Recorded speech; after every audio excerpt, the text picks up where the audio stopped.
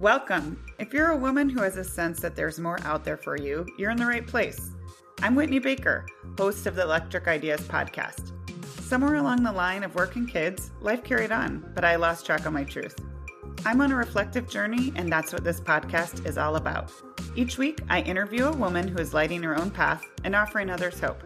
Before our conversation ends, we'll share a reflective question for you to explore. Sometimes all we need is a jolt, a fresh idea, an aha moment that connects us to a sense of possibility. This, my friends, is what I call an electric idea.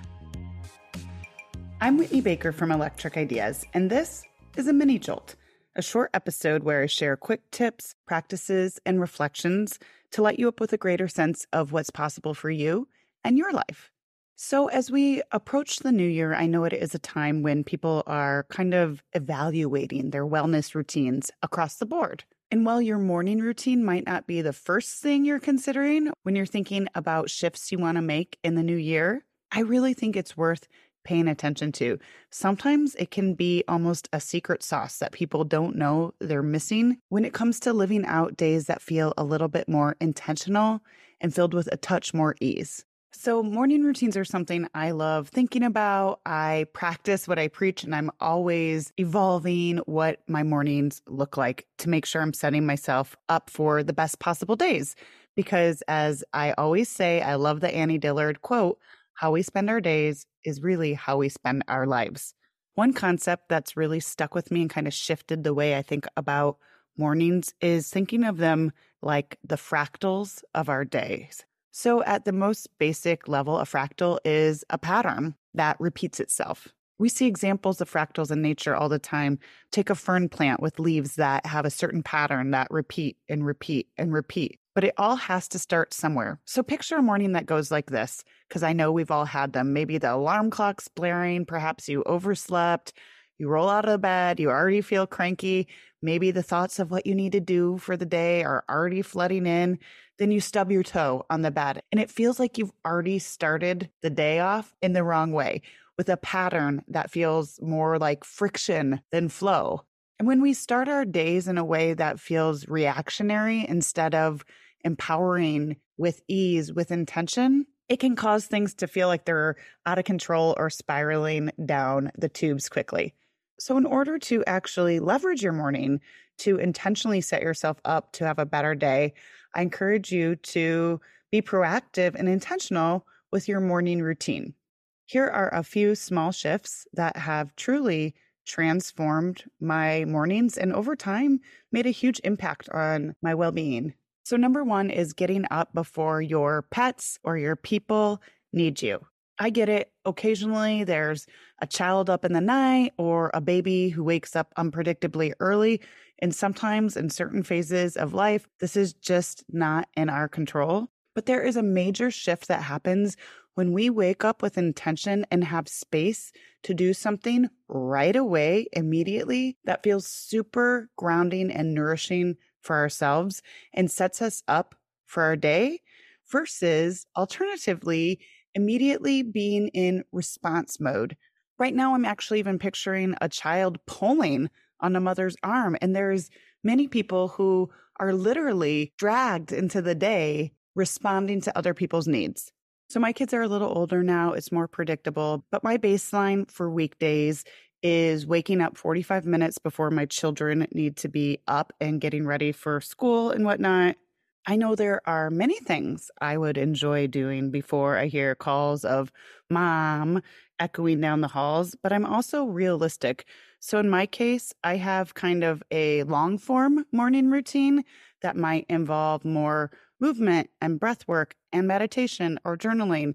And it sounds a little bit like all of the things, but I always choose rhythm over rigidity.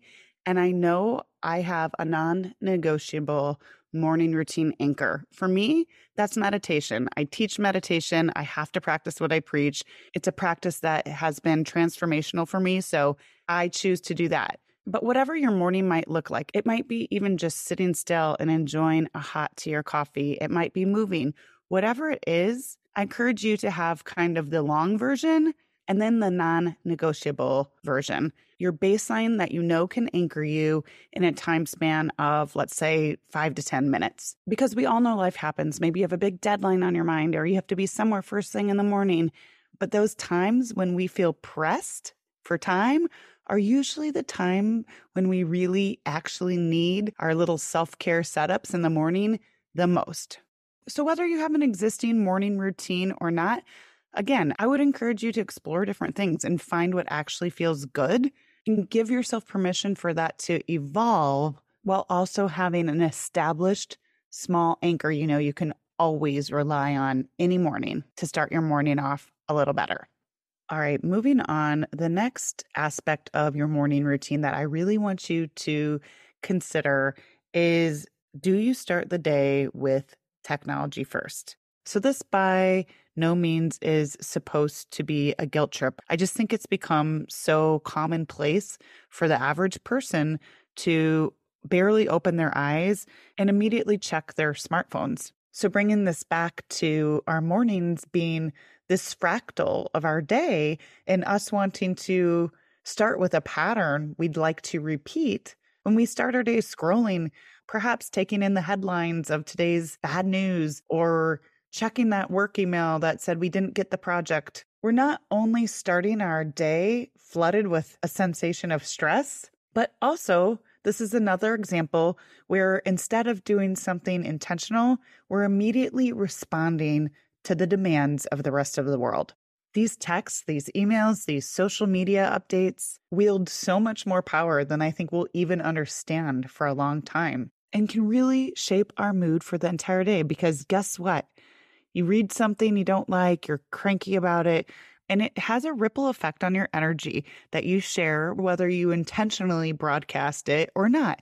Maybe you bump into your partner in the hallway and you say something negative, and then that just is part of this downward spiral. So again, creating a morning routine for yourself doesn't have to be this crazy challenge or some other big to-do or major habit you're trying to change. It is at a very basic level, a simple way of pouring into yourself first. But I honestly think of it as a little bit of an act of resistance. Maybe that's a strong word. For women, though, like I wake up and I put a stake in the ground that I'm going to do something for myself first, because no matter where the day goes, I know during that early morning time, no one's hanging on me, no one's calling mom, nobody's calling me for work. That is the most predictable time where I can consistently pour into myself. If you're like, this all resonates with me, Whitney, but there are so many things I'd like to do and I don't have like 3 hours to myself in the morning to wake up, eat my perfect breakfast, get some movement, meditate, journal, all these things. I totally get it. But don't let this feeling of overwhelm of choice or not doing it right or not doing enough keep you stuck right where you are and not taking any steps. If you don't, or it's time to just do some fine tuning, I would suggest thinking about how you want to feel this year in 2024, which should inform how you want to feel in your days. Then, be it walking, meditation, journaling, having a moment to just sit down and actually eat your breakfast by yourself without interruption, whatever it is, prioritize a very low barrier to entry, small version of that for yourself over time. And when you feel like it's just become secondhand and ingrained in your routine as much as brushing your teeth, then decide if you want to add something. So this is intentionally a very quick Jolt episode, but I do want to quickly summarize. So as you're thinking of 2024 and wanting to feel your best, one of the habits that has been so supportive to me is being very intentional about my morning routine and giving myself the grace and permission to continue to evolve it so it really feels like it is serving me.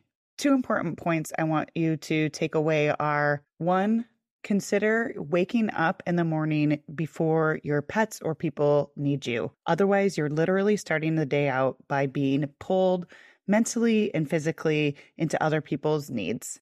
2, unless you really like the idea of potentially flooding your system with stress hormones and immediately spiraling into thinking about how you're going to meet all the demands everyone else is putting on you in the outside world, Explore giving yourself the gift of not checking technology the minute you wake up.